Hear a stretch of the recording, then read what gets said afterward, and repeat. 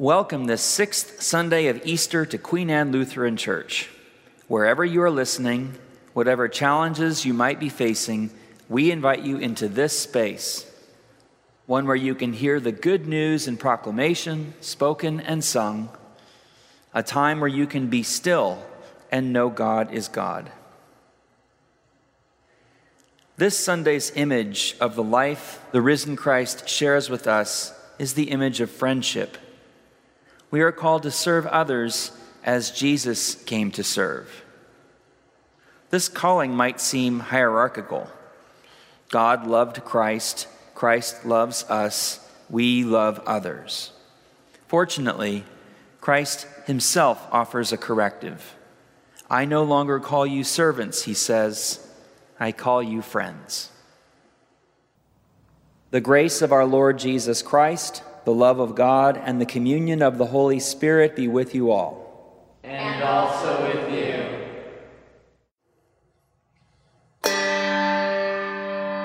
Alleluia, alleluia, alleluia, alleluia.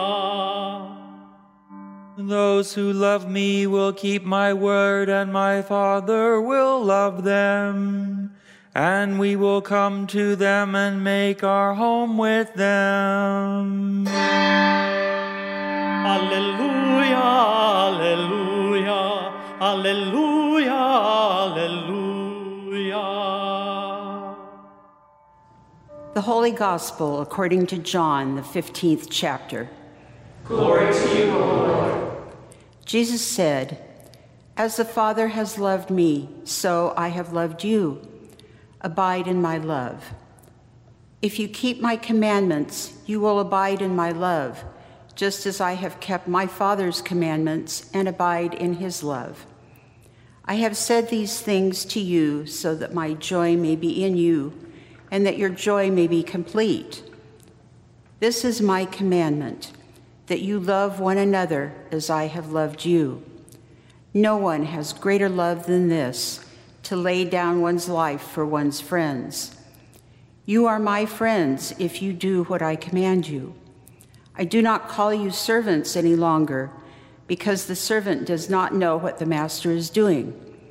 But I have called you friends, because I have made known to you everything that I have heard from my Father. You did not choose me, but I chose you, and I appointed you to go and bear fruit that will last, so that the Father will give you whatever you ask him in my name. I am giving you these commands so that you may love one another." The Gospel of the Lord. Praise to you, O Christ. I heard it on Christian radio. A man, probably in his 40s, was talking about what it was like growing up as a preacher's kid.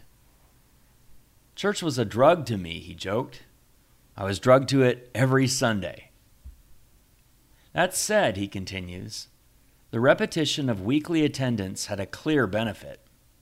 Repeated exposure to his father's preaching led him to realize he was a sinner in need of saving. This compelled him one Sunday to respond to the altar call, which in evangelical churches refers to the moment in a worship service where the pastor invites people forward to dedicate their lives to Christ and accept him as Savior. And so, before the congregation, before his Father in heaven and his Father in the pulpit, he gave himself to Christ. He was 4. Now, I don't know about you, but to me, that seems a little young to be deciding the fate of your soul eternally. It's difficult, in fact, to imagine any of us having that kind of authority. I mean, think about the weight of it. Your salvation ultimately lies in your hands. At some point, whether you are a 4-year-old or a 40-something, you must, with complete earnestness and conviction, say the right words to open before you the gates of paradise. Otherwise, God will condemn you to hell. This, at least, is the message of popular evangelical Christianity. Evangelical historian and scholar Mark Knoll of Baylor University calls it conversionism. At some point in your life, you must have a life-changing experience where you decide for Christ as a precondition of your salvation. You must, in other words, be born again. But at 4? That seems a little early. Fortunately, our speaker continued, he had enough scruples as an adolescent to look back and reflect upon what he had done. Maybe, he wondered, he lacked the sincerity and commitment he now possessed as a teenager. After all, the first commandment stipulates that you are to love the Lord your God with all your soul. That is, as one rabbi interprets it, with all your life, until the very last drop of life is wrung out of you. Shouldn't that same level of commitment be present also when accepting Christ? Unsure of whether it was the first time around, our speaker decided to double down and do it again. As a teenager then, he rededicated his life to Christ, confessing once more Jesus as Lord and Savior with the kind of conviction he believed was necessary to be saved. Now he could be sure. Are you doubting your salvation? He asked his listeners. Do you lack the assurance that you are saved even if you have already accepted Jesus? Then do as I did. Accept him again. Only then can you be sure of your salvation. This advice may seem odd, even funny. I share it with you, however, not to mock the speaker or his listeners, particularly those who were unsure of their salvation. I share it because I recognize the problem. Perhaps some of you do too, and with good reason. This was the struggle of Martin Luther. He too had what I call damnation anxiety. Luther lived during an era that James Kittelson, author of Luther the Reformer, refers to as the age of fire and brimstone. The fear of God's wrath was pervasive. The harsh realities of life, including plagues that would ravage enormous segments of various populations, compelled many to assume God was judging them for their moral imperfection. God's standards, after all, were high. Those who fell short, it was believed, would be condemned to eternal hell. Like a number of his contemporaries, Luther lived in terror. What if he wasn't good enough? What if he couldn't meet God's expectations? Because of the threat, many people sought answers from spiritual advisors and theologians across Europe. What can they do? How might they be saved? The message they received in response was simple. Try your best, or more specifically, do what is within you. Unfortunately, when Luther looked within himself, especially after being trained in the methods of introspection as a Catholic monk, he could see nothing but sin. Even his most virtuous acts, he recognized, were tainted by self-interest. He didn't do good deeds out of love for his neighbor or God. He did them to save his own skin from the fires of hell. Surely God would judge him for that. Luther felt that there was no way out. God demanded the impossible and then punished human beings for failing to achieve it. No wonder Luther came by his own admission to hate God. Who wouldn't? Fortunately, Luther made a discovery that changed everything. After combing through Scripture for a solution, he realized when reading the letters of Paul that salvation rested not on what we do, but on what God does for us in Jesus Christ. Since our all too human nature makes it impossible for us to perfectly fulfill the commandments of God, God has come to us and accepted us without condition in and through Jesus Christ, liberating us to love others as God first loved us. Does this line of thinking sound familiar? It should. The language comes directly from our gospel reading for today, John 15, verses 9 through 17. It's strange to me how many Christians, including our speaker on the radio, insist that salvation depends on our choice rather than God's to be effective. Not only does taking salvation out of God's hands and placing it in mine make my acceptance of Christ seem like an impossible burden, it also directly contradicts what Jesus says to his disciples in John 15:16. You did not choose me, he tells them, but I chose you. Let me repeat that. You did not choose me, Jesus tells his followers, but I chose you. Here Jesus makes it abundantly clear that the credit, if you will, for his disciples' salvation goes to him. He acted first. He claimed them. Yes, the disciples responded by following him, but elsewhere John attributes even our belief in Christ as the work of the Holy Spirit. Consider John 6, verses 28 to 29. There the disciples ask Jesus, "What must we do to perform the works of God?" Jesus replies, "This is the work of God, that you believe in him whom he has sent." Christ chooses those who follow him, and the Holy Spirit enables them to do so. He initiates. He chooses us. We do not choose him. The same holds true for the love that comes to us through Jesus from God. As the Father has loved me, Jesus says in verse 9, so I have loved you. Instead of insisting they must accept him to be saved, Jesus makes it clear that they are already loved. The only thing to do now is to share that love, to love one another as I, namely Jesus, first loved you. Verse 12. Jesus, in short, turns everything around.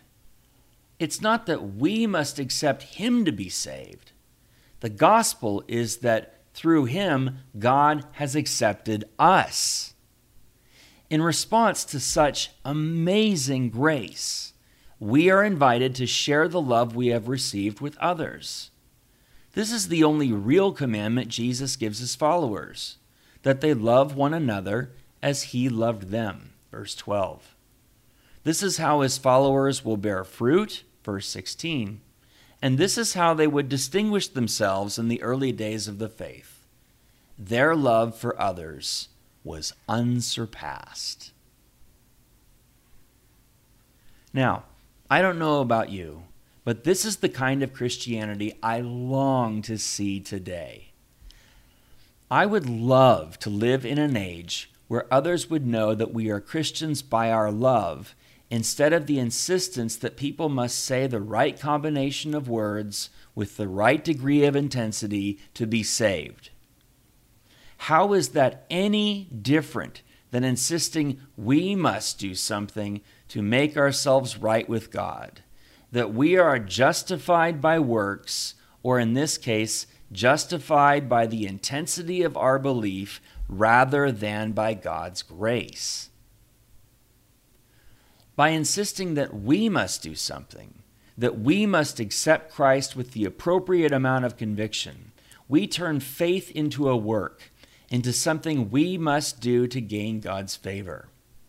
Our source of assurance is no longer in the God who has pledged himself to us in Jesus Christ, but in the pledge we make to God. We find assurance, as the speaker did, by referring back to the commitment we made to Christ, instead of trusting that God in Christ long ago made a commitment to us. We end up having faith in our own faith, which, of course, is idolatry. Finding assurance in what God has done for us, instead of in the commitment we made to God, reflects what Christ teaches his disciples in today's reading. You did not choose me, he says, but I chose you. That is the good news. Those are the words we should trust in the face of damnation anxiety, whether in Luther's day or ours.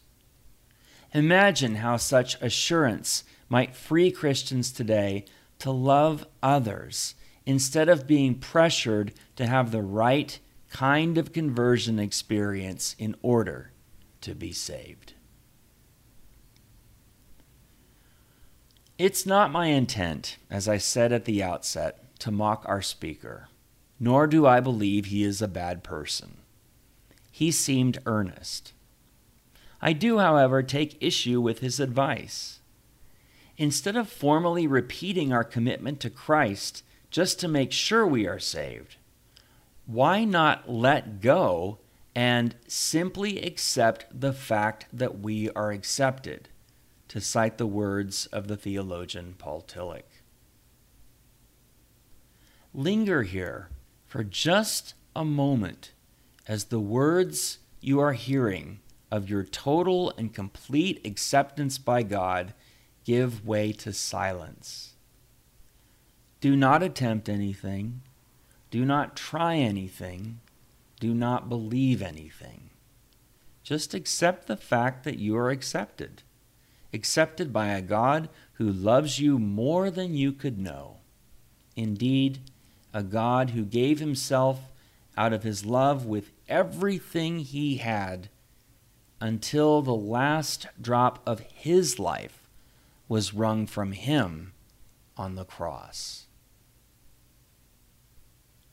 Then sing the hymn that follows with great joy. Then go. Do a good deed for a friend, a neighbor, or someone in need. Love them as God first loved you. Amen.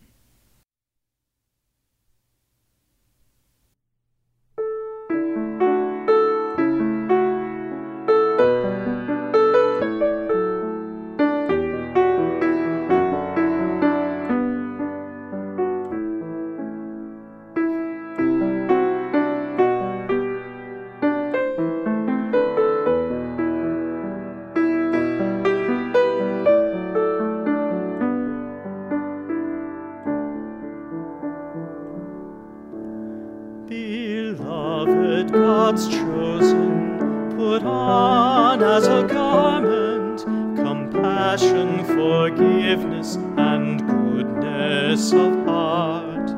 Above all, before all, let love be your raiment that binds into one every dissonant part. Within call forth wisdom to dwell in you richly. Let peace rule your hearts, and that peace be of Christ. And from the heart's chamber, beloved and holy, let singing thanksgiving to God ever rise. Beloved, God's chosen, put on as a garment compassion, forgiveness, and goodness of heart. Above all, before all, let love be your raiment that binds into one every dissonant part.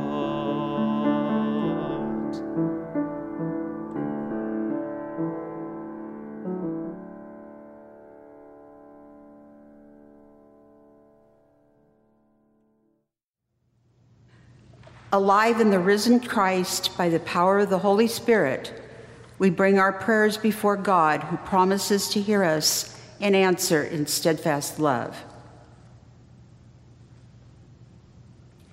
Loving God, you call us to be your fruit-bearing church. Strengthen the bonds among all Christian churches. Today we pray for the Moravian Church, giving thanks for the life and witness of Nikolaus Ludwig von Zinzendorf, renewer of the church and hymn writer. Lord, in your mercy, Hear our prayer. Creating God, the earth praises you. The seas roar and the hills sing for joy. Fill the earth with your love so that by their song, all creatures of land and sea and sky, burrowing and soaring, may call us to join with them in praise. Lord, in your mercy, Hear our prayer. faithful Savior, you conquer the world not with weapons, but with undying love. Plant your word in the hearts of the nation's leaders and give them your spirit, so that the peoples of the world may live in peace. Lord, in your mercy, Hear our prayer. caring healer, you forget no one and accompany the lonely. Be present with those who are sick or suffering. Provide for those needing homes or medical care, and point us towards life-changing responses to these needs in our own communities. Be with the dying. Lord, in your mercy. Hear our prayer. Gracious God, as a mother comforts her child, you comfort us. Bless mothers and mothering people in our lives. Comfort those who miss their mothers, mothers who grieve, those who grieve because they cannot be mothers, and those who have never known a loving mother. Lord, in your mercy, Hear our prayer. for whom or what else do the people of God pray?